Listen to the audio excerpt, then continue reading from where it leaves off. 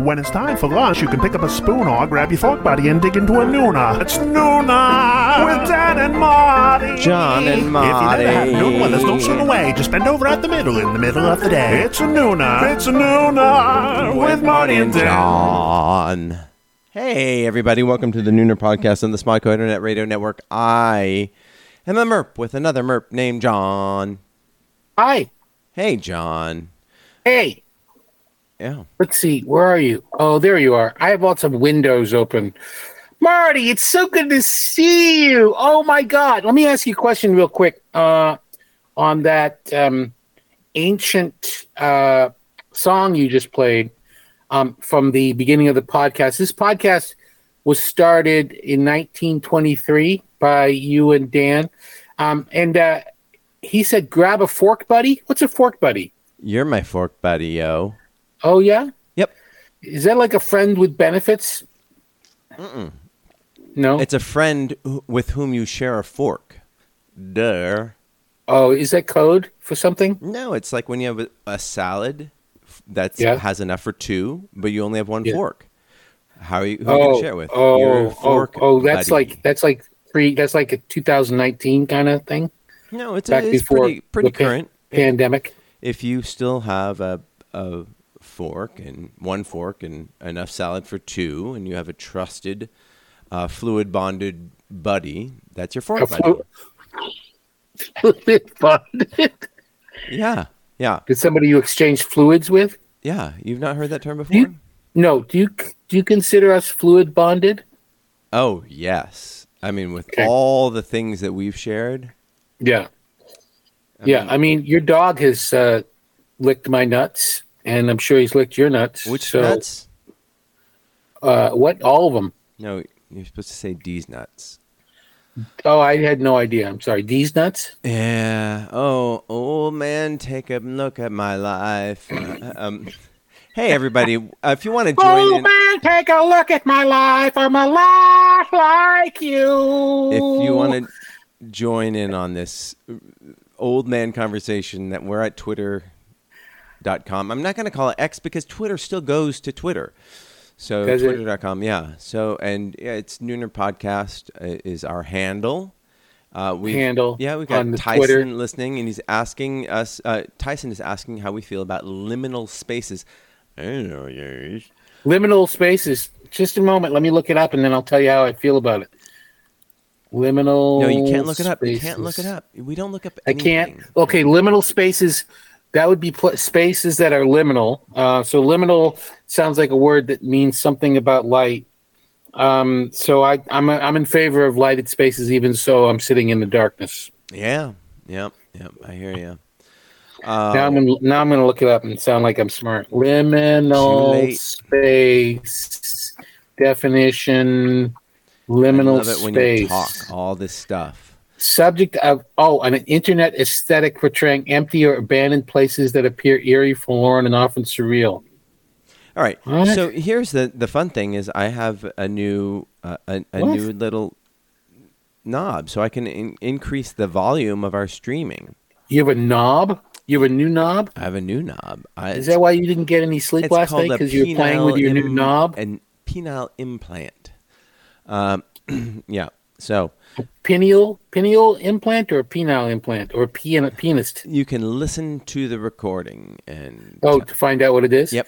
I have to say I looked up liminal spaces and I still don't know what it means. All right, cool. But you know what? My opinion has not changed. Still 100% in favor. I do want to just give a shout out. I just upgraded our little cheapo setup with the cheapest laptop I could find on eBay because Will Wilkins, the fine backbone of this podcast who gets us up live and running, he was mocking my setup saying, wow, you've had the same computer for 13 years. You got it. You should probably upgrade it. So I got the cheapest one I could find and it works great. I got a new sound cue thing, but the sound cues didn't move over to the new computer yet. Yeah, this is how it works. How cheap was it? It wasn't the cheapest. It was $4.99. Was it new? It was refurbished. Oh, okay. What brand is it? It's Schmerner. Is Rif- that a known brand? I'm not really. It's Schmerner. Is it really? It's a Schmerner 5000, and it's You buy like computers like I used to buy stereo equipment. yeah, out of a van, yeah. It's like, No, I'd get it at like Walgreens and I would get it out of a van. $99. It's like Emerson. it's a Herman Kardon, It's Yeah. yeah. It's I got Emerson. JQL. Yeah, not a JBL. It's a JQL. Yeah. It's Cambridge Sound kind of works. On down the line. No, it's actually a good, very good computer. I wanted one that could do a little gaming, and so yeah, I spent $4.99 on that, but saved up for months on that, and I'm very grateful for all our audience because like everybody contributed to get us working, and we still use the all the equipment that everybody pitched in, and I will figure out how Who to pitched in? a bunch of people. Oh, really? Yeah. It moves me, and I'm just terrible at following up on stuff. But I'm really grateful, and this platform that we have is like 95% because of the listeners and 5% because of Kevin for giving us this the opportunity, opening the door, and then also 10% Will Wilkins. So that's 110%. And if anybody wants to live in Kevin's house, it's up for sale right now for $5.9 million. Where are we going to live? Well, one of our listeners is going to buy it, and then we're going to live in the guest house. How much is it? $5.9 million. $5.9 million. Where is it? It's in the Hollywood Hills, and Oh. it used to be Ben Affleck's house, and Ben Affleck didn't like it because it was too. There was too Wasn't much. big enough for his head. There was too much paparazzi traffic there, and Kevin said, "I'll just take it off your hands for what you paid for it." And Ben was like, and then it turns out the paparazzi kind of stopped. Ben was like, "Sure," and yeah, and it's not in the thick of things, but it's not like super hidden. I can understand why someone like Ben Affleck, he was a part of the Bennifer combo. Sure, all sorts of Benefers. There's lots of Benefers in his life. Yeah, Aren't there? Bennifer Barner and Bennifer Bopez. So Yeah, he's been in a couple of Benefers. yeah. So Marty, your hair right now, it looks like Quicksilver's hair from the comic book. Oh, now you ruined it. Yeah, well, because he was wasn't he the first queer character in the Marvel universe? No, that's somebody else. Who? I don't know, but it wasn't. No, Quicksilver. it was North Star. Yeah, North Star. Yeah. Anyhow, He was Canadian. He was queer like he was Canadian. Oh yeah. I can see how that could. I could. It's fix Three that Dog up. Night up there in the cold. Sleep with anybody. What? Nothing. I think liminal space was a word that I learned in like it was a semiotics word back in the 80s, and now it's being used as an internet aesthetic portraying empty or abandoned spaces, because liminal means threshold. I think liminal is one of those words that like those intellectuals that I used to That live in go to Arcata, school with. California. Huh? That's where Tyson lives. Oh, yeah. No, I think now it's become a thing, but I think it used to be one of those things where people would try and obscure the fact that they were talking about like doorways by talking about liminal spaces, or the liminal space between intertextuality and the liminal space between the viewer and the things like that. I think it also Shit comes like that. It also comes into play in reference to The Shining, and where there's an aesthetic component to it, about eeriness and emptiness. We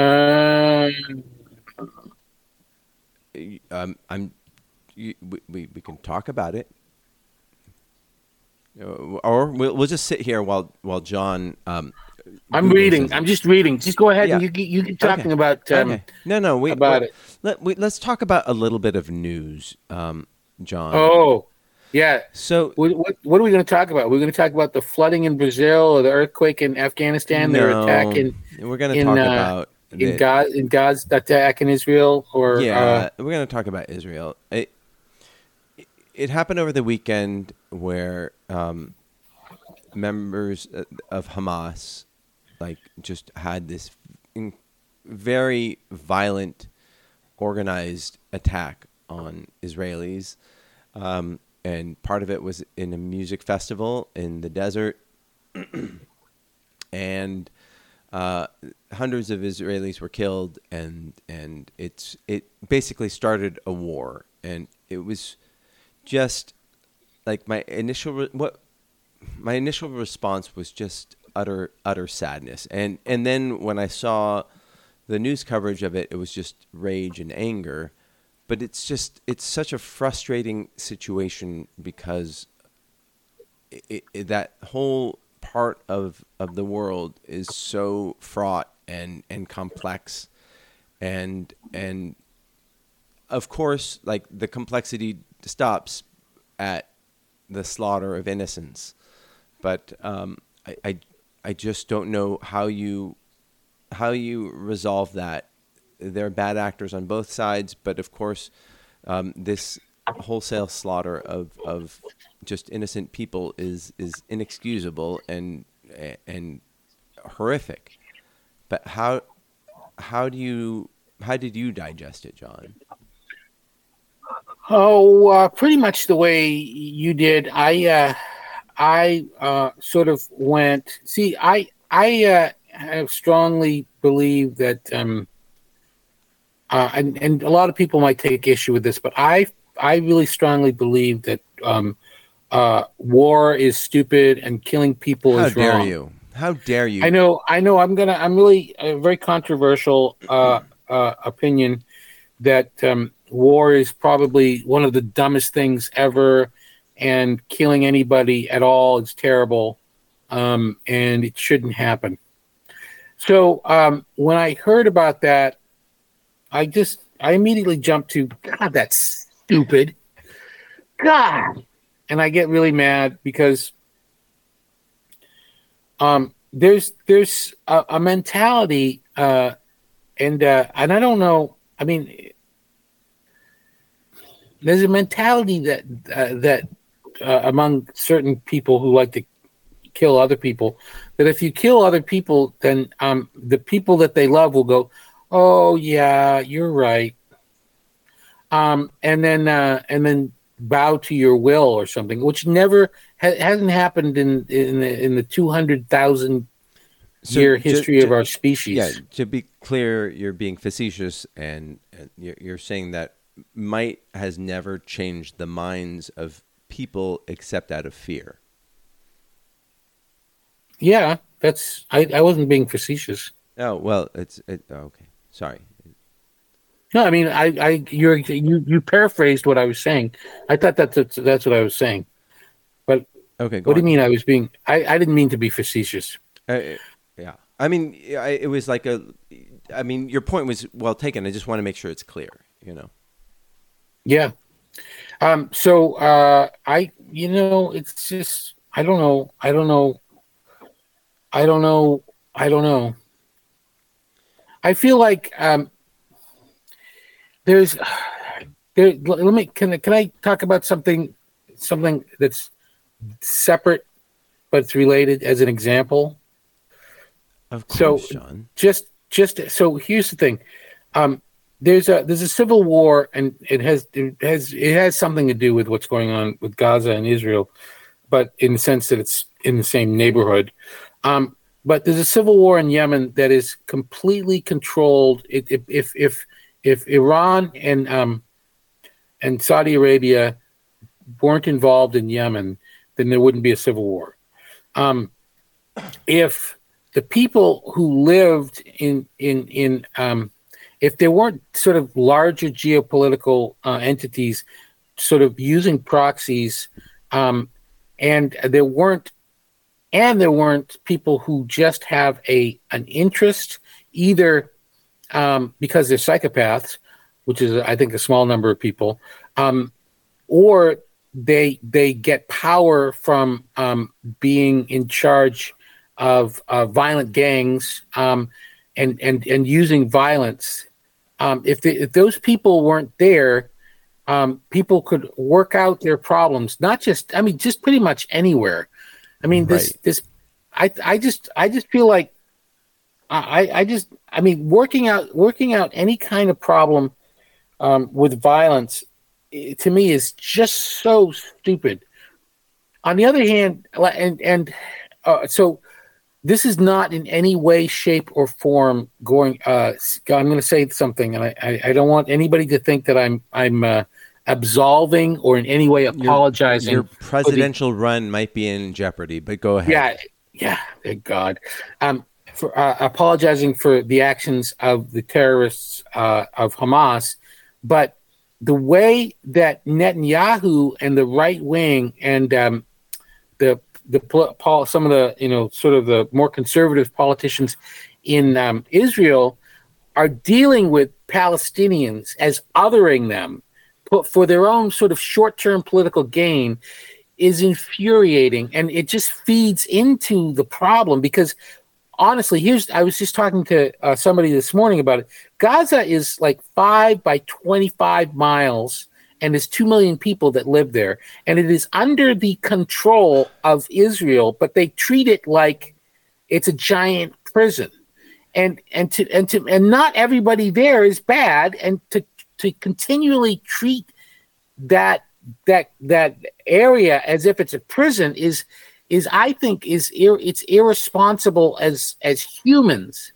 I have had discussions with people on both sides, and it becomes very, and admittedly, both of these sides, they know much more than I do, but it becomes a very convenient thing to be like, well, it's about a whataboutism, Yeah. And it's like, well, what about this atrocity? What about this atrocity? And the atrocities are on both sides, but then there's no move towards positivity if you just linger on the atrocities, And the problem with a lot of our politics around the world and in this country is there's not a lot of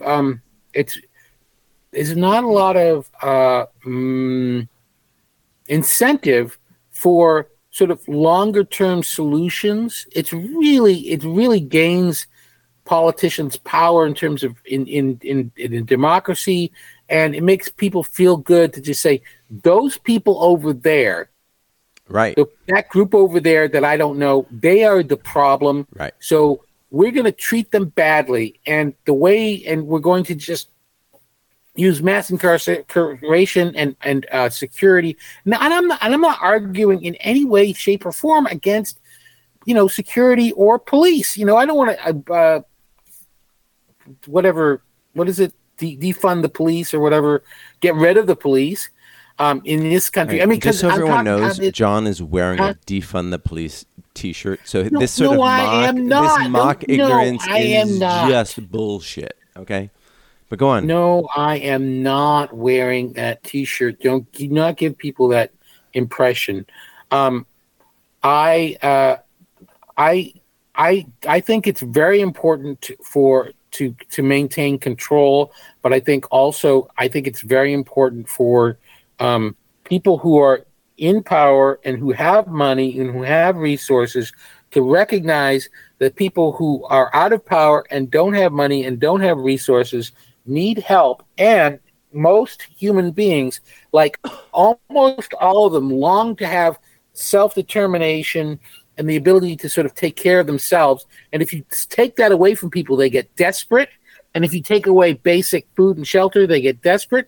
And then they start, when people are desperate, they often turn to violence.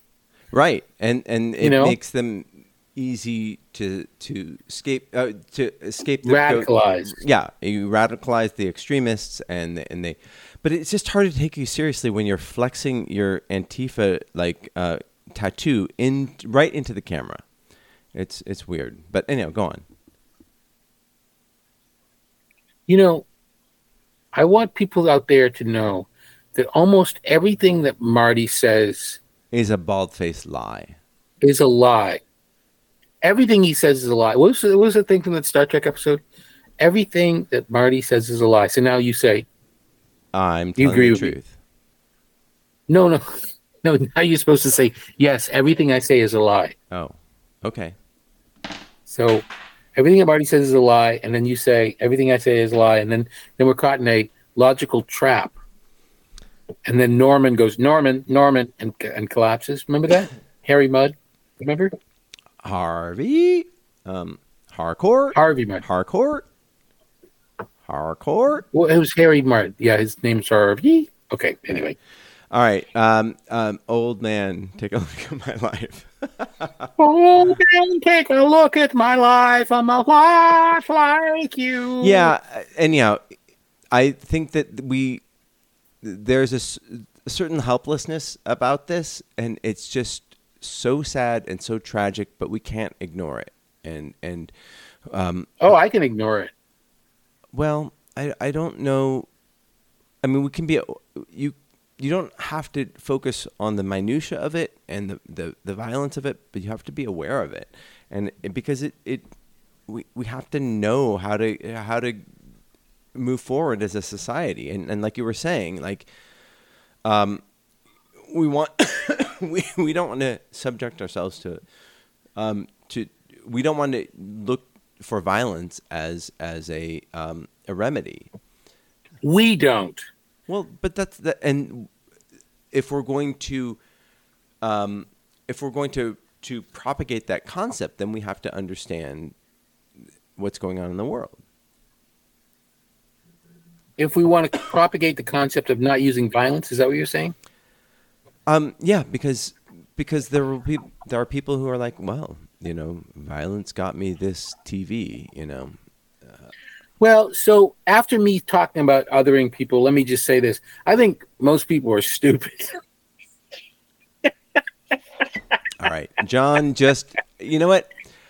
All the lies I said about John were just undone by his own truth. And you know what? I agree with you, John. People are dumb, I shouldn't say people are dumb. People are willfully ignorant because people have a lot of shit to do. And people, I hate people who are judgmental, and I hate people who are self-righteous. They're the worst. They're the worst. I hate people who feel sorry for themselves, and I hate people who are hypocrites. All right. Yeah, I think. And I feel sorry for myself for having to deal with all these fucking people who are so self-righteous because they suck. Okay. And they're judgmental. Yeah. All of them. Okay. Hypocrites. So, I agree with you, John. Like, wait a minute. What do you mean? No, like people are not willfully ignorant, but people have a lot of shit to do. Most people do not pay attention to the news or politics as much as us. Not that we're like any better. Like we masturbate in front of the news, And oh my God, no, I don't. Yes, you do. I saw you. No, I do not. I have access to No, your I was webcam. looking at porn. I had the news there, but I had porn over at the other side. That was Wolf Blitzer that John was looking at. Well, that was Wolf Blitzer porn. Yes, I mean, exactly. That's some hot porn. Look, he does anything. He's gray on gray porn. He's been in Mission Impossible. He'll do anything for money. That guy. Yeah. I disagree with you. I think most people are willfully ignorant. That's Yeah, I but disagree that also people don't have. pay attention because they're stupid. Well, I think they choose to, but people have different priorities, and I listen, Marty. You know me. I try and pay as little attention to the news as I possibly can, and I'm the best informed person I know. all right, I don't know what to do with that, but I don't either. so anyhow, that is just You know who I also hate? I hate egotists. you're the best egotist I know. Me? Yeah. Yeah. So anyhow, I do want to talk. So since we like basically the day, the last time we were on 2 weeks ago was right around when the strike ended, the Writers Guild strike ended, and Right. and they basically got a small increase. I think it was I don't know, something like 10% over 2 or 3 years, and they got a promise to maintain the size of writers' rooms, which is I think is the most important thing, because that helps promote a good, healthy writers' pool, which is what you want. But they did not get a pay increase that exceeded inflation, especially when they were out of work for 5 months. And I don't know if the residuals thing for streaming is going to work out, because they only give they only do residuals for a certain number, a very tight number of high-performing streaming videos. So I don't know what's going to happen there. But anyhow, I think that I'm glad it resolved, and they're not going to starve. The writers aren't going to starve. They're not going to be as rich as they were in the 90s, back when these writers were making these 9-figure deals because they wrote on a hit sitcom. But I think writing for television is going to be a little more working class, not working class, but less elitist. And then there's still going to be the Ryan Murphys and the Sandra Rhimes who are making millions for their shows, but then all their writers are going to do just fine. But it was not like this incredible victory. I wouldn't say. I don't know. No? What do you think? I don't. I really have no idea. I read what the terms were, and I didn't really quite understand it. The only thing that caught my eye was that there was a market increase of some. It went from a market increase in streaming residuals and an agreement to share the streaming numbers sort of secretly to the Writers Guild in some kind of this message will self-destruct in 5 seconds kind of way, so that there was some backroom way of what do you call it? Measuring the metrics. Measuring things, but they didn't want they don't want that to come out. But and that seemed that didn't seem like a really huge thing, but it was something, right? And then everything else, it was very little context. In my mind, I don't understand the whole writer's room. I've never worked professionally as a writer in a writer's room, so I don't know why that would be a big thing. Well, it is in that, and this is what what's his name? What's the Good Places guys? The Good Place writer, Michael Schur. Sure, yeah, and he was saying that the reason why he was able to succeed as a showrunner for The Good Place is because he was started out as a staff writer and and he got to, on The Office, see the mechanics of how production happens and to be on set. Don't you think that my comparing his analysis to Nietzsche in the last show was just like devastating to that whole argument? It's amazing. It was devastating. Was I there at the last show? But it was you and dozing off. Yeah, I'm about to doze off. I got like literally 1.5 hours of sleep last night, and oh no, okay, yeah, all right. So, but anyhow, but we'll go I quickly. think one of the criticisms that the New York Times said was that, okay, well, Netflix has a $17 billion budget for making content, and 17 what? $17 billion per year. Wow. Yeah, it's huge. It's ridiculously huge. Huge. It's huge. And not to mention the stuff in China. But I'm sorry, what? In China. Ugh. Yeah, the content that comes out of China. Oh, China. Yeah, that discharge.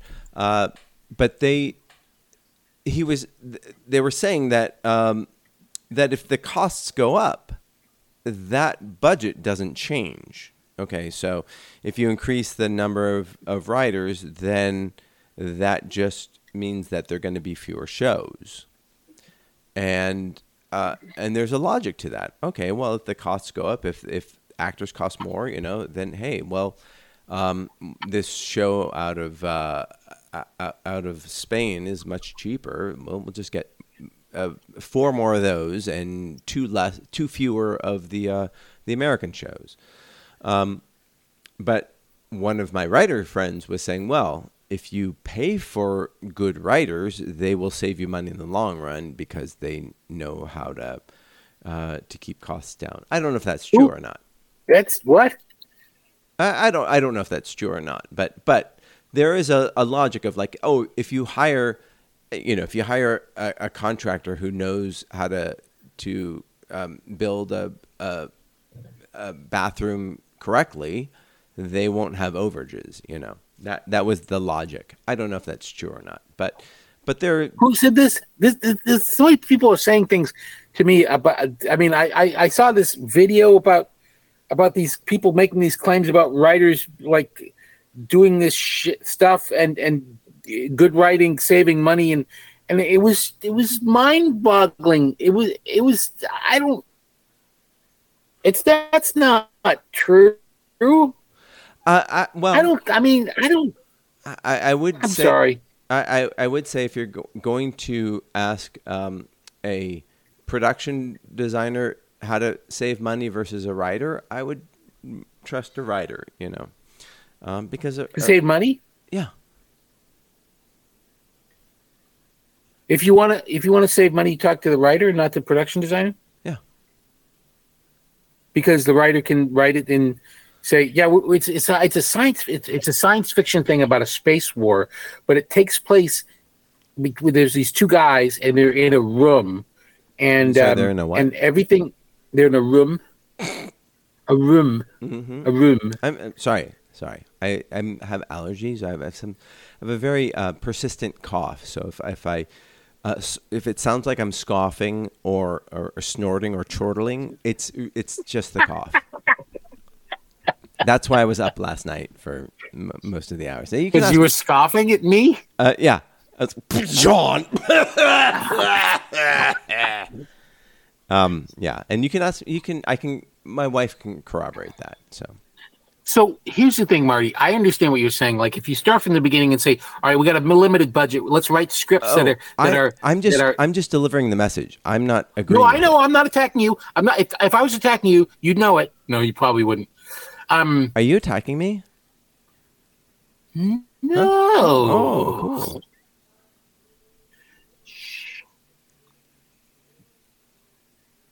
Go on. I guess it wasn't a very effective attack. He doesn't seem at all Oh, I thought you were hurt. looking up something on the internet. I thought that you were looking up liminal spaces. Yeah, I saw a really creepy, pasta creepy. I don't know, whatever the fuck. Yeah. The point is that the context of the things that I've seen where people say writers save money is in the context of you don't have to go back and reshoot because you did it right the first time, and and the thing is, that's just dumb. I mean, I'm sorry, that's just dumb. Well, I think that ideally a producer hires the best people for every role, and that's how you get a very efficient set. So I think the problem that people are sort of pointing at in terms of nowadays with things that don't work is because we're at a point where the studios and the streaming services are saying yes to things based on intellectual property and branding, and not on like good ideas. Sure. That's called capitalism. No, I know, but it used to be that you couldn't get something on the air unless it was good, and now. Oh, I'm sorry. So Bob Hope's Texaco Hour was all about quality. Oh well, that cost like $15 to make. I mean, after you paid Bob Hope $1 million. Yeah. I mean, they made those sets out of cardboard. I was. And I don't think it was Bob Hope Texaco Hour. I think it was somebody else. All right. I think it was just a Texaco Hour. I don't know if you're. Really, we weren't alive there. Let's not pretend. You were alive then, but I don't know if you're appreciating the thrust of my argument. I appreciate the thrust of your argument. Yeah, every night. I feel every night. I feel the thrust of your argument. It's very limp. Wait, what? Yeah. So go on with your nonsense. I think I landed my point so much that you thought I didn't make a point. Okay, what was the point again? I don't know. I really lost track of it. The whole Bob Hope thing really threw me off track. I don't know. Oh, wow. You and Bob Hope have one thing in common. Easy to lose track. That made no sense. No, my God. It actually makes sense if you listen to Los Angeles radio in like the late 90s. There was this producer on who's now like on Jimmy Kimmel Live, like would do Bob Hope on the radio. No one listening knew who Bob Hope was, but he did like this incredibly amazing Bob Hope imitation where he would just lose his train of thought, and it was amazing. K-Rock. Yeah. So what you're saying is that you just referenced an obscure K-Rock comedian from 20 years ago just now who was doing a bit about Bob Hope. Is that oh what my saying? God. Isn't it just terrible? What you just did? Yeah. No, it's not terrible. It's just, I just wanted to be clear on what's happening. Yeah. It's I think we're in a liminal space right now. This comedian named Mark Jonathan Davis did just one of the, like, it was just so entertaining, and I could have listened to him all day just because he would just go on and just sort of like all of a sudden like go off in his own corner while he was talking and just be like sort of settle in and just like drift off. And it was, I can't do it justice, but, and it was 30 years ago, so I don't really remember it that well, but I loved it. So thank you, Jonathan Davis. Thanks for the trip down your memory lane. Yeah, you can look it up online. There's lots of it on there. Why? Okay, so I can't. One of the reasons why, like, that John is making fun of me is because I'm really sleep deprived, and John sees an opening. He sees a vulnerability and just goes in. He just goes in. He just goes. I'm like a pack of hyenas. Yeah. He's a scavenger. He's a comedic scavenger. He's just like finds whatever carcass is there and like just gets whatever tiny bits of meat. Not super funny, but it's it qualifies as funny, and he just like and throws it around. But sleep has been an issue for me, and last night I was suffering from a pretty persistent cough that kept me up and kept the whole house up. How do you? But you also have sleep issues, because every time I talk to you, John, you're like, "Oh, I'm so tired," and not because, well, you do work super fucking hard, but you also have sleep issues. Yeah, I have sleep issues. Yeah. Okay, moving on. No, go on. Yeah. Go on. Yeah. So what? So if you're out there and you can sleep, what is it keeps you up? Coughing? Well, no, I'm just like normally every Monday night I'm just filled with anxiety. Because of work? Life, work, whatever, you know. Yeah. I've been able to get to sleep, but I've been getting up early, no matter how late I go to sleep. I think that what I need to do is get my sleep mask back on. But man, oh man, this morning it was hard to get out of bed. Sleep mask, just like an eye shield? Yeah. That's it? Yeah. That will give you another couple hours of sleep? Yeah. Wow. Because the light won't wake me up. Oh, I see. Yeah. Yeah. I'm just plagued by just my own thoughts, and I need an eye shield for that, a brain shield. Well, did I tell you what I do that stopped me from you meditate? Plaguing? No, I meditate actually, but that doesn't really seem to help me sleep. What helps me sleep is listening to boring history audiobooks. Oh yeah. And if I focus on something outside of my own, because I don't like have my thoughts aren't. It's not anxiety. It is. I mean, there are some anxious thoughts, but for the most part, I just start thinking about things, and that keeps me up. You know, and it doesn't have to be anxiety producing thoughts, but if I'm focusing on, like for instance, right now I'm listening to this. There's a guy named Will Durant who wrote about like something like 15, and his wife Ariel. They wrote a 15,000, 11 volumes of the history of they call it the story of civilization. Of course they talk about China in one book, so it's really the history of France, Germany, and England. And I'm listening to The Age of Faith right now, which is 38 hours audiobook. I was listening to tech podcasts, about like PCI speeds and stuff like that, and that allowed me to disengage my brain, but I still can't fall asleep. I would recommend Stilwell and the American Experience in China, 1911 to 1945. Yeah, it's a great. I've been really trying to find some good books on China. Barbara Tuchman, this is where my grandfather served. He was in the U.S. Army, and he was stuck in China for 2 years. Barbara Tuchman wrote about China? Yeah. Is it new? No, it's an old. It's 1971. She dead, I think. Oh yeah. Yeah, but she wrote The March of Folly, and she wrote a bunch of books. Yeah, she's a good one. Yeah, if you're looking to sleep, too interesting. Oh no, trust me.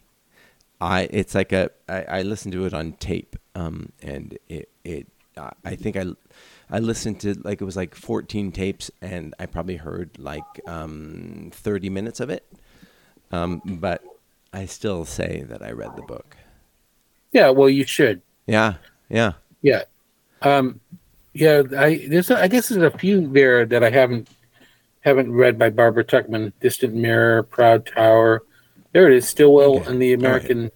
Let's see if it's at the library. I don't know if this is the podcast is John Google's for your amusement. But I think we should have that. Oh well, that can be the side project. So So your solution to sleep is to listen to boring books, or not boring books, but just dense books. Yeah, books about something that I'm mildly interested in, but I don't care how it ends.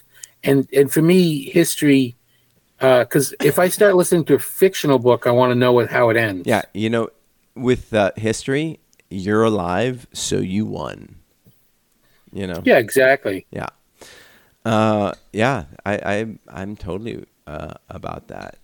So, Oh wow, Stillwell and the American Experience in China is 29 hours. yeah, it was a fucking big ass book, and I listened to the whole thing, but I retained nothing of it except that it was about Stillwell and it was written by Barbara Tuchman. I want a big, long, gigantic book about the Chinese Civil War. Which one? Anyhow, The one that no, where Mao we won. don't. That's a cultural revolution. No, that's not. No. That was in the 60s. Okay. No, the Chiang Kai-shek versus Mao, All right. So the nationalists versus the 49. communists, Yeah. All right. the Long March. So you can watch a bunch of, like, my mother-in-law watches a lot of propaganda, and she's a big Mao fan. So you should watch those. They're on YouTube. They're free. So Friday the 13th is this weekend, and this is the month of Horrortober. No, Rocktober. It's called Halloween. Rocktober, Yeah. and also Oktoberfest. No, that's in September. It is? I believe so, but who knows? We'll never know. But anyhow, let's focus on Friday the 13th. Yeah, Friday the 13th is coming up. Are you superstitious? No. You're not? No. You don't have any superstitions at all? I used to be, like, I think it's kind of, there's a human nature where we want to be able to see logic in the patterns of our life, and I used to think that, like, oh, if I'm not off the rug before the toilet finishes flushing, something bad is going to happen. So it's like I think everybody has a sort of sense of what OCD is, and it's just a question of what, and it's the same sort of logic that gets us to buy into superstition and luck and religion, is that we want to believe that there's logic in the randomness of our life, and so we look for patterns. Yeah. So in that sense, yeah, as a young person, I was totally into that. These days, I'm not, but I bought a lottery ticket, but not because I thought that there was anything that I had any insight on how to become a billionaire. What about you, John? I have one really big superstition. I think I've talked about it on this show, and that is that I will not say the name of the Scottish play. Macbeth? Yeah, in a theater. And even you saying it makes me a little nervous. But we're not in a theater. You're not in a theater. So no, I know, but it still makes me a little nervous. I mean, what people don't know is that when John and I first met, my last name was Macbeth, and he made me change it. And I'm like, what? I don't want to change it. And he's like, change it. Well, what am I supposed to change it to? Is my last name's Macbeth. And he's like, just change it to you. And you said it with like such like a sneer, and so I was so impressionable by John back then that I changed it. So, but everybody else can call me Martin Macbeth or Martin Macbeth. Are you done? This is what's called is negating premise. But anyhow, go on, John. Negating the premise. I was just asked if you were done with your story. I thought that was a great story. I remember it very well. But I don't want to talk about it anymore because I think you completed that story, and yes, and do you know? I mean, when Chris Rock got hit by Will Smith. I think you mean Chris Macbeth, but anyhow, go on. Chris Rock got hit by Will Smith on the Oscars, right? Yeah. Where were they? They were in the Dolby Theater, right? A theater. And you know what Chris Rock said less than a minute before Will Smith went up and punched him? This is how conspiracy theories start. But go ahead. It's not a conspiracy theory. It's a suspicion. It's a superstition. He said Macbeth. He was talking to Denzel Washington about the movie that Denzel had just made. What was it called? What was it called? The movie was called Macbeth. I'm sorry. I couldn't hear you. Macbeth.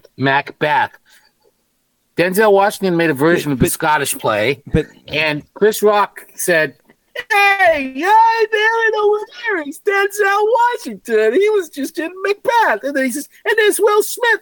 Jada, nice hair." And Will got up and punched him.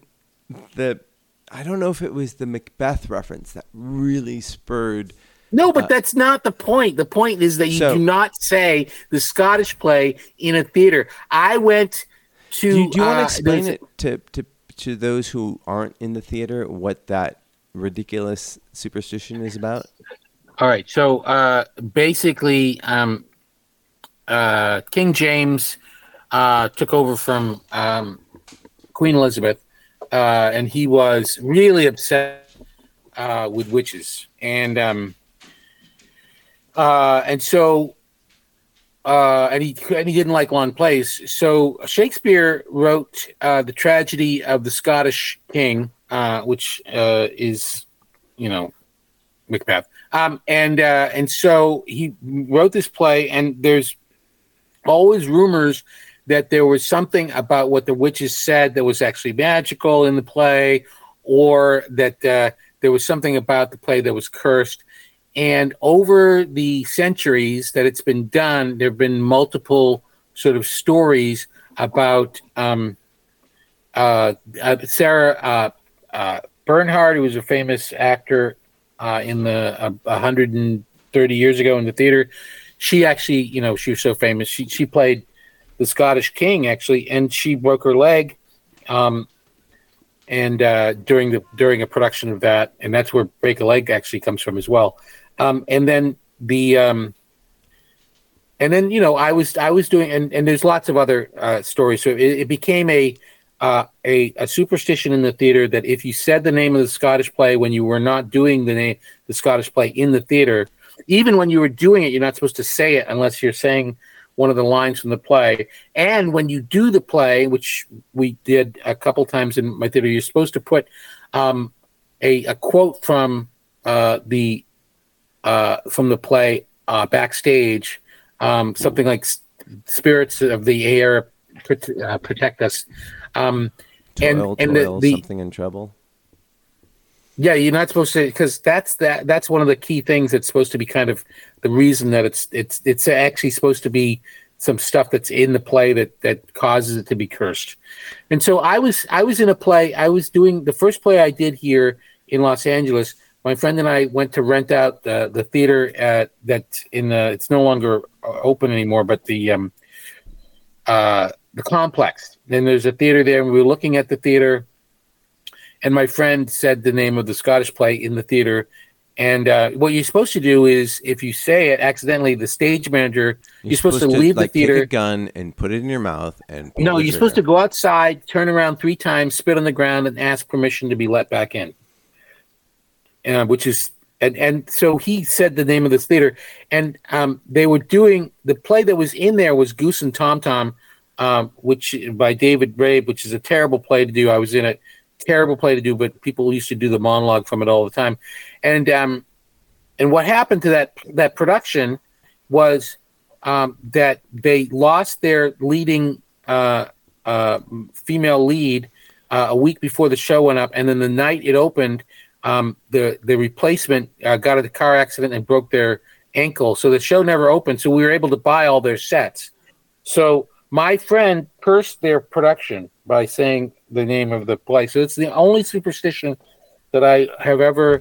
And do you know the mechanics behind it at all? The mechanics behind what? The play? Yeah. No, behind the curse. No, I don't know the specifics. The rumor is that there's something about the things that the witches say, and the curses that the witches say that angers the gods. Oh. But the basic rule is you just can't say the name of the Scottish king in the theater unless you're actually speaking words from the play. So and if you do, then you have to leave the theater, spin around 3 times, and spit on the ground. So did that give you more respect for cultists and conspiracists and other? No. It's just I don't really believe this. Right. But I also don't. I've seen there's so much evidence. It's accumulated over the course of my life about this that I have decided to just tread cautiously. And there's so much that can go wrong in a theater that I just prefer to just be sort of for me. Like I don't freak out when somebody else says it, but I just sort of shake my head and kind of wish they hadn't. I've encountered a similar thing in my world. My life in the theater is that the curse is like if you're in a play with Marty you do not want to be in that play. And have you ever been in a play where that Marty you wasn't in? I haven't. I've been in a bunch and they went really well. Right. So that holds up. Like basically the logic works. Except I've been in plays with Marty you and they worked out well too. Which one? There's not a one. So anyhow, moving on. So let's look at what we got next. So there's this crazy thing that's happened. One of the most valuable companies in Europe. Guess what? Guess what it is. Is it the most valuable company in Europe? Is it Dutch Shell? No. Is it Nokia? No. What do they make? Lego? It's no, Lego. This is the number one company in the EU by market capitalization. Can you give me a hint as to what they make? Their market cap is $412 billion. Is it France? They're based in Denmark. It's in Denmark? Yeah. They do not. And it's not Lego? They don't do electronics. They don't do makeup. They don't do cars. It's not Dutch Shell? They don't do petroleum. No. Is it Merck? It's close. It's Novo Nordisk. Why is that close? Oh, I was thinking Merck, the shipping company. Oh, I was thinking Merck, the is Merck a shipping company? No, Novo Nordisk. They're both pharmaceutical companies. What is the? Anyway, it doesn't matter. Okay, Novo Nordisk is the largest company in the EU, and it's worth $412 billion. Yeah. And what do they make? And just so you know, that Merck is also a multi-billion-dollar, a $42 billion pharmaceutical company. Merck is? Merck is, yeah. 42, but that's a fraction of Novo Nordisk. Well, it's like 2/3. But if my company was worth $400 billion, I would rename it. Whatever. So it didn't sound like something you stick up your butt. Well, you know what? I'll tell you this: Novo Nordisk don't give a shit what you think, because what do they make? They make Ozempic. Oh, they make those. Is that why they're so big right now? Well, because diabetes is huge. throughout the world, right? So Ozempic is a diabetes drug that helps reduce those with diabetes, their intake of simple carbohydrates. Yeah. Yeah. So if you had purchased Novo Nordisk 22 years ago, you'd be if you spent you'd have 400, basically a shitload more than you have now, like 40 to 50 times more than you'd have now. So if I bought $1 worth of Novo Nordisk, you'd have $50. 20 years ago, I'd $45. $45. $45. Jesus. Yeah. That's a lot of money. Yep. Yeah, that $1. Yeah. But they're the biggest company, and it just, they've spiked in the past year because of, literally they've had this enormous jump. They've basically doubled in the past year and change because of Ozempic. Uh-huh. And Ozempic basically, it is a drug for people with type 2 diabetes, but it also is used by many people to lose weight. And there are many similar drugs like it. I know of at least one person who's on it. And it's been rumored that people in Hollywood are on it, because when you take it, most people lose like 10% of their, or at least not 10%, but like, I don't know, something 5 to 6% of their body weight, just by taking this drug, which is a lot. Like for me, that would be I don't know, pounds. So what do you think about that? What do I think about Ozempic? Or just this class of drugs where you go in for a weekly injection, and then you just go off and do your life, and you eat less. And there are some studies. There was one study that said that people drink 60% less, and I'm like, oh, that sounds interesting. And people just have fewer cravings. They're consuming less stuff, like calories and whatnot. I personally am very suspicious of medical solutions to weight loss. I think that my understanding, and I don't know, but my understanding is that Ozempic, if you're going to take Ozempic to lose weight, then you have to take Ozempic for the rest of your life. Ozempic hasn't been around long enough to know what that's going to do. I have a friend who took Ozempic for a while, and it didn't help at all, and screwed them up. How did it screw them up? Oh, it just messed up their metabolism. It didn't. I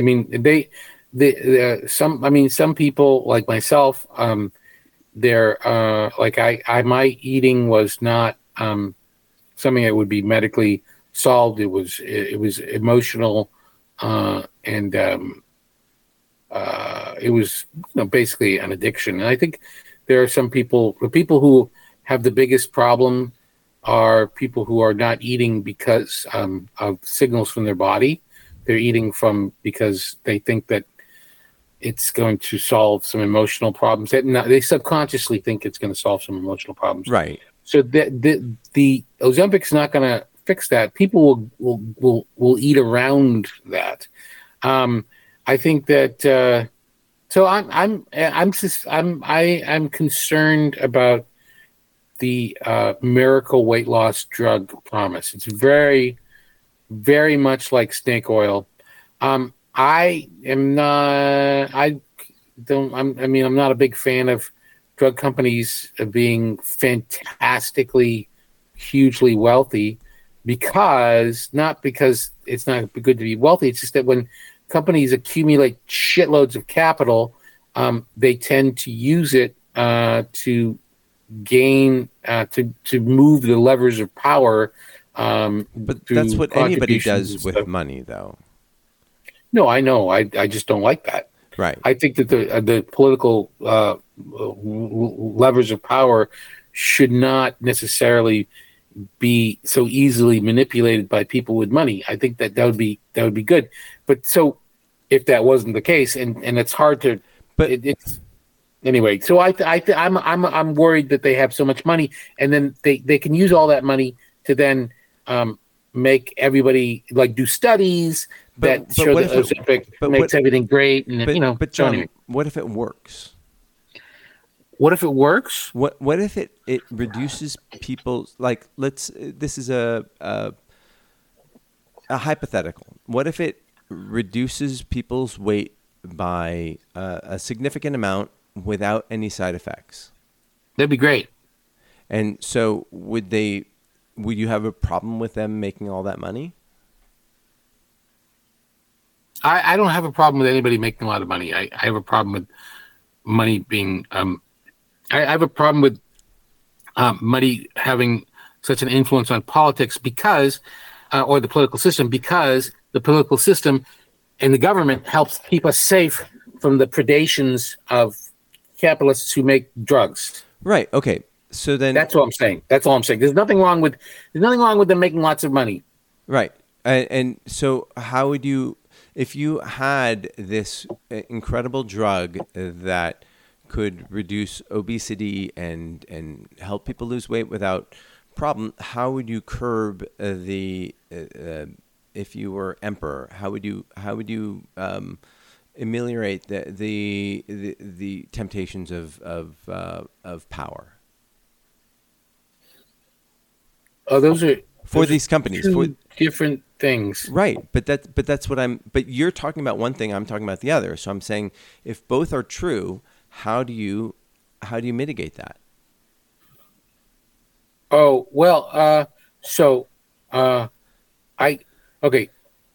If the drug works, Yeah. the way you said Well, just in the hypothetical. I mean, I'm only speaking hypothetical. right. If a drug works to if you have a actual miracle weight loss drug, right? Then that's great. I don't think there's anything wrong with that. Right. Okay. Okay, so that's a separate thing. Okay. Drug companies being involved with and being and this is what we have, drug companies being involved with the process of approving drugs, which is really what we have in this country,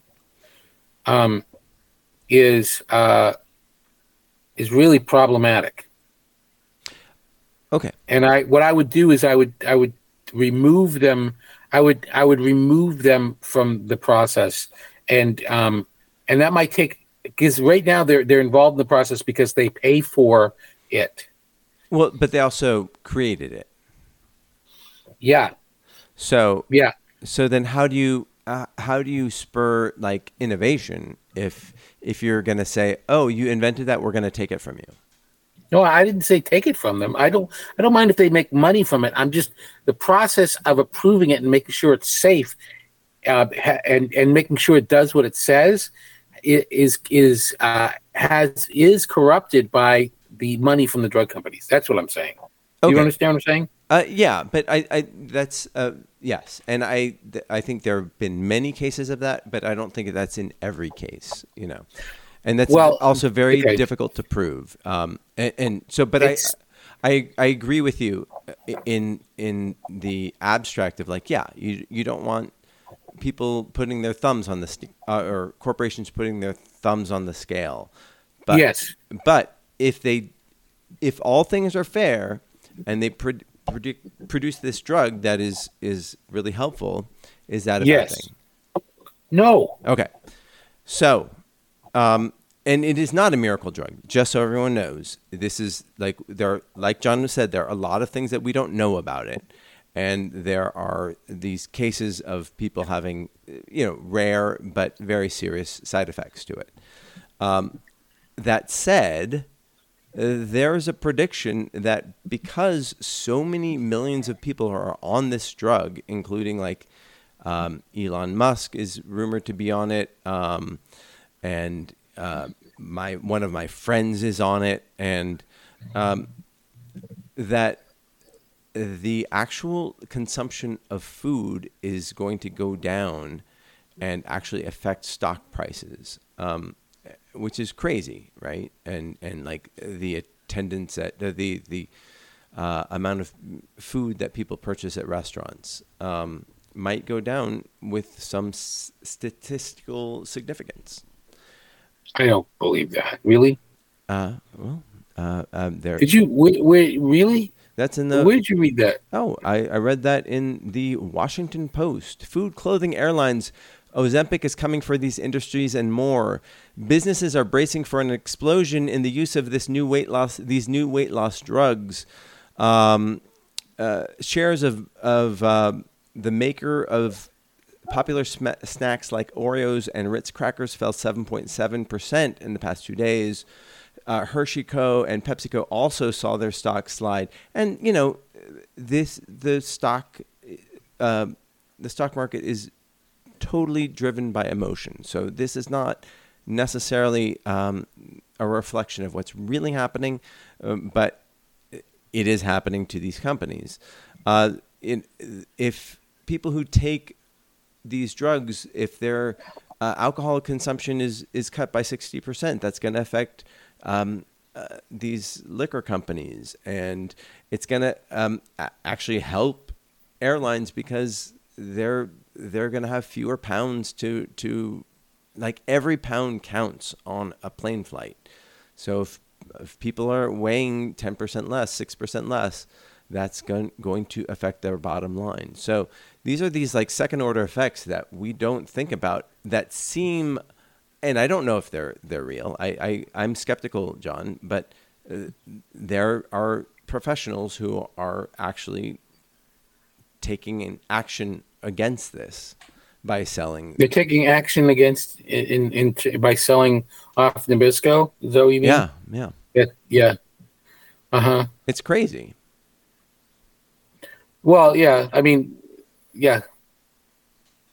I can't feel sorry for the company that sells less Oreos. I'm not saying. I'm just saying. I'm just remarking on the effect it's having on society, which is like, I found like when I first heard about it, I was like, oh, that's amusing. You know, that people are everyone's looking for a quick fix, and everyone wants to be skinny because we're in that culture, and then all of a sudden, like it is affecting our economy in a way, and whether it's a real effect or not, in actual health, it's having a real effect in the stock market. Wild, man. Wild. Yeah. There's an expert who said these drugs could cause a $25 billion drag on the U.S. restaurant industry by 2025. Don't know where those numbers come from, but I don't think it means like the proliferation of this drug doesn't mean that more people are going to go to restaurants, you know. I don't understand why people go to restaurants personally. Okay, but do you understand why people take these drugs? Yeah, sure. Yeah, and like if these drugs were like I could lose like 10 pounds, and like if they were over the counter and they were cheap, maybe I would take them. I don't know. I mean, it's not like I have to impress anybody, but like, oh, I could be 10 pounds cheaper. I mean, I do a podcast. Nobody gives a shit what I look like, you know, except for you, John. You make fun of my hair. But yeah, I wasn't really I was admiring how weird it was. Yeah. But like, would you be like, oh yeah, I could lose a couple pounds? Yeah. Yep. Yeah. Absolutely. I'll take it. Absolutely. I don't know. Sign me up. Yeah, it's weird. I don't blame anybody for taking it. but I hesitate because I don't know what the long-term effects are, like what you were saying. But people are really vain and people are really insecure, and not everybody likes to I don't know, like people are always looking for a quick fix. Yeah. I know that I feel better when I exercise more than anything else. You know, it kind of doesn't matter how much I weigh. If I exercise, then I feel good. That's exactly. I have not been exercising, and that's why you're so mad. That's why I don't feel good. Yeah. No, John, you should feel good because you're with me. Hey. I do feel mostly good because I'm with you. Yeah. I agree with you, John. Like, I think that there are behaviors, like, at the end of the day, we can take all the drugs we want, but we have these hours to fill. And we can fill them in ways that are interesting and fun and fulfilling or satisfying, or we can just, I don't know, like listen, like do a podcast. No, this is actually an incredibly fulfilling time, and it's really fun to be part of this. But I do think that it is easy to get trapped in a hole of like, oh, I need to do something, so I'm going to take this drug. Is that what you're saying? Yeah. Yeah. I guess. I don't know. I mean, maybe I'm being moralistic about it. Maybe, you know. But it's weird because you're not judgmental, though. So. No, that's true. And the thing about me is I'm also incredibly humble. I mean, I'm pretty much the humblest person easily in the world. Easily. And I'm really I don't go into superlatives. You're not going to find anybody on earth who does superlatives less than me. You're the best at I am not the best. Using superlatives. The best at not using superlatives. Peter WG said is also having troubles with sleep. He's asleep right now. Also, utilize the sleep eye shield. Well, you know what? We are part of the problem and the solution. Are we? Yeah. Last night it was restless legs in mind. About to shut off the pod in interest of sleep, but keep it on in interest. No, of sleep. keep it on, man. It's not worth it. You got to the ending. We're gonna take you. We're gonna have a very happy ending. Yeah, we're gonna take you all the way down. Yeah. Okay. Yeah. Go to sleep. Yeah. Okay. So, right. John, if you want to get someone's attention, you had whisper. What? You mentioned No One Can Save You. Oh yeah. Well, last 2 weeks ago, Steve said he watched that movie No One Can Save You, so I watched it, and it was really good. I liked it. I liked it a lot. And Caitlin Deaver's good, right? Huh? The Caitlin Deaver, she's great. Yeah, she's great. I mean, it's a little gimmicky. No, nobody says anything in the whole movie, which works most of the time. But then there's a sort of parts of it where it's forced. It's a little forced. Yeah, but I still respect it for doing that. Did you see it? Yeah, I mentioned it during the podcast when Steve said, "Did you see it?" And I said, "Yeah, I saw it." Yeah. Oh, okay. Yeah. Yeah, it's good. I mean, she's great. Yeah, she's great. It's a good movie. It's well directed. Very, very well directed. And it's simple. It's like it's enjoyable. It's like a very simple movie. Were you scared? Excuse me. I watched it on my laptop. I got a new $500 laptop. It's I know. It's great. Mine is more than that. I got a big one laptop. I got a MacBook Pro because I think I am fancy, which is 4 times more expensive than yours.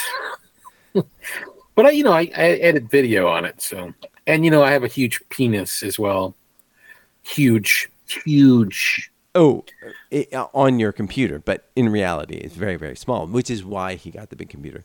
But anyway, my 14-inch computer, 14. 14. Yeah, it's so tiny. It's so tiny, but it's got. I've got a 22-inch screen. Oh my God. Show off. All right, John, do you have any tips on how people can, have you figured out how to sleep? How to sleep? Yes, I have figured out how to sleep.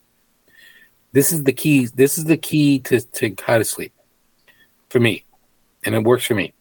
Is first of all, every day exercise a little bit, even if it's just a little bit. Go for a walk, do some kind of exercise. No, Get your body. no. You already do that. You already do that. Shut up. I don't know what your problem is. The second thing is deal with all of your emotional issues. Okay, I don't do that. I don't do that. You cannot. No, you don't do that. Okay, that's the one time John yes ands me is when I talk about my own problems. But go on. Yes, that's true. And meditation is very, very helpful as a practice. It won't have any impact immediately, but if you do it every day for up to 10 minutes, and the thing about meditation, a lot of people think that they can't do it. Meditation is the process of noticing that you can't do it. That's really what meditation is trying to focus on something and then gently, when you realize you can't, gently coming back to what you were focusing on. And it can be something that you're looking at. It can be a word that you're repeating. It can be counting your breath. It's very simple. People, make meditation seem like it's all this fantastic, weird stuff, but it's not. It's just trying to it's the process of trying to focus. That's what it is, right? And that'll help. And then, so do that during the day, exercise and do that. And also try and, if you have a lot of anxiety, you might want to talk to a therapist. You might want to take drugs, anxiety. And then, the right now, when I can't sleep, I know it's because I had caffeine.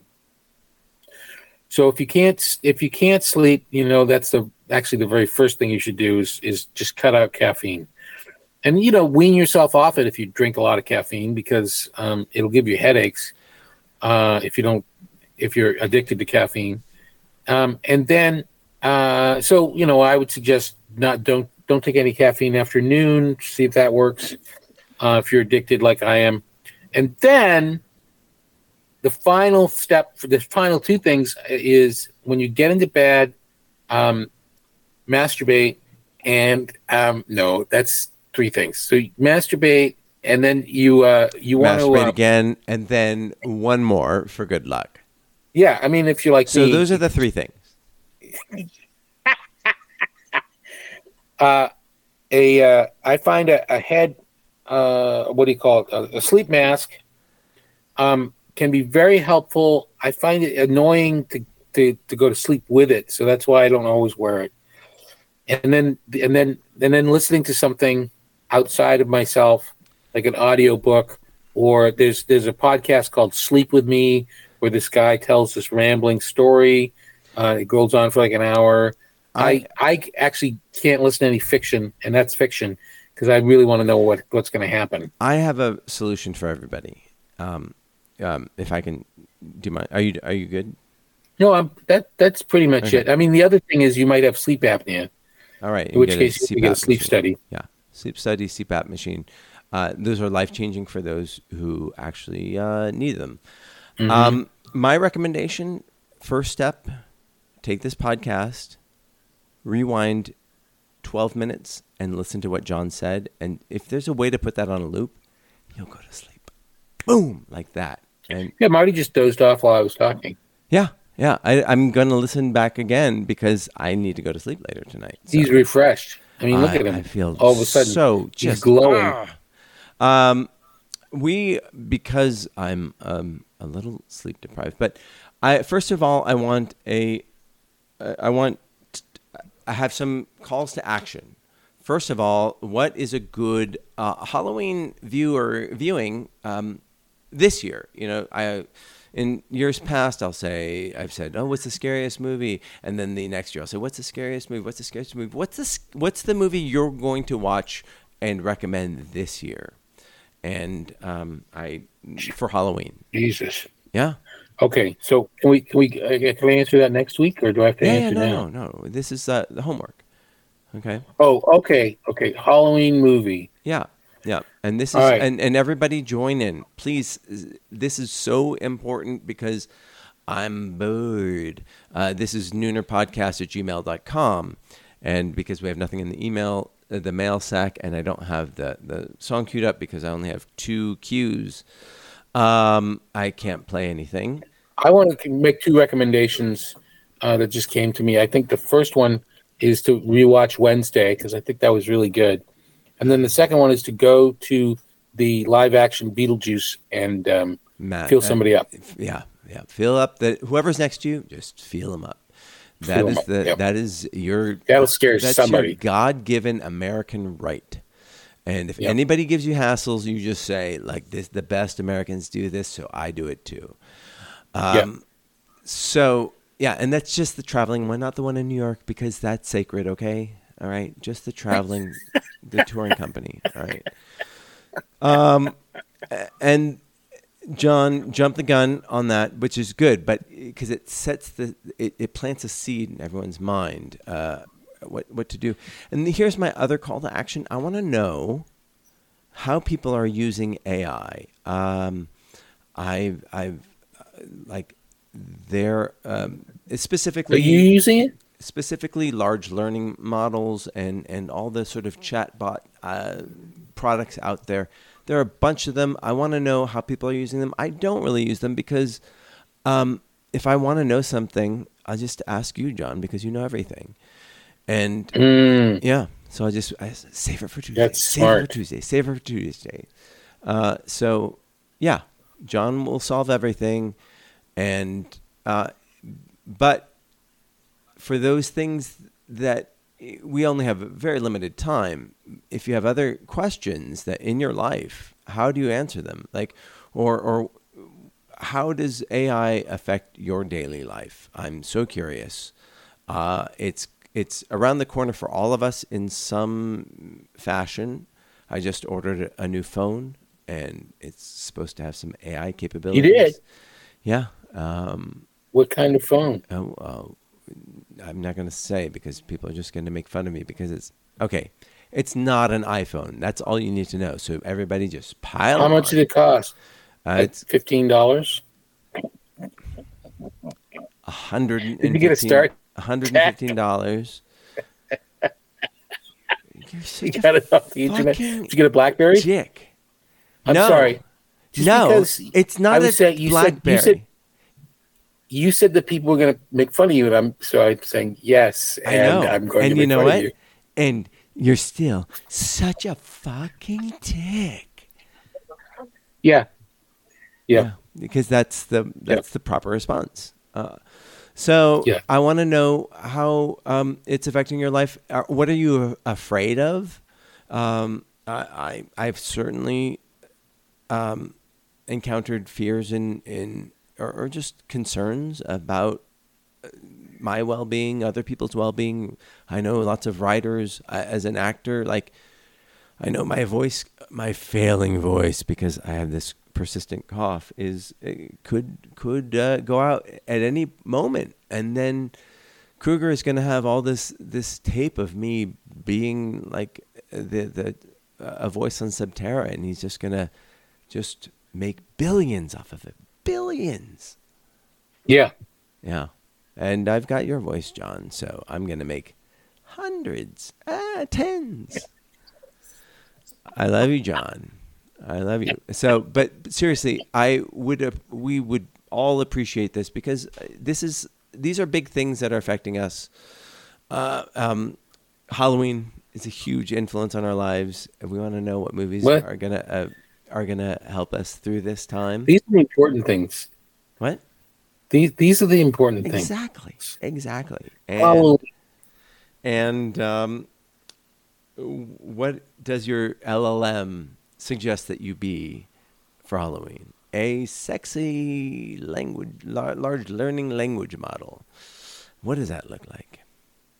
Tune in on Halloween with the live stream with John Sylvain as Sexy LLM. Hello.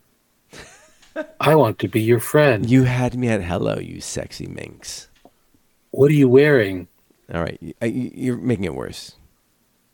Okay. No, LLM, stop. LLM, but you're killing my boner. Stop generating. Stop generating. Oh, hard fork. All right. Yeah, we love you all. John, do you have any parting words? Anything you want to plug? Anything you want to talk about before we go? I just want to say, if you're mad at somebody, don't kill them. That's my advice. Oh, you know to what? The world. Here's my advice to the world. Don't kill them. Yeah. There you go. All right. And with that, sage advice from both of us. I think it's pretty good advice. I think it's these are words to live by. You'll thank us later. Yeah. And we will see you next Tuesday. Fill our sack. Oh, wait. Jesus Christ. Okay. So okay, let me try this one more time. Look at this is new. This is new software now. That is a genuine laugh from John. Here we go. Time to pimp that fuck. Time to pimp that fuck. Time to pimp that fuck. Bop, bop, bop, bop, bop, bop, bop, bop. Pimp that fuck. Time to pimp that fuck. Time to pimp that fuck. Time to pimp that fuck. Bop, bop, bop, bop, bop, bop, bop, bop. Pimp that fuck. Pimp that fuck. Pimp that fuck. Pimp that fuck. Pimp that fuck. Pimp that fuck. Bop, bop, bop, bop, bop. Oh yeah. Bop. Oh yeah. Bop. Oh yeah. Bop. Oh yeah. Bop. Pimp that fuck. Pimp that fit. Pimp that fuck. Pimp that fuck. This has been a Smodco Internet production. SIP. Only at smodcast.com.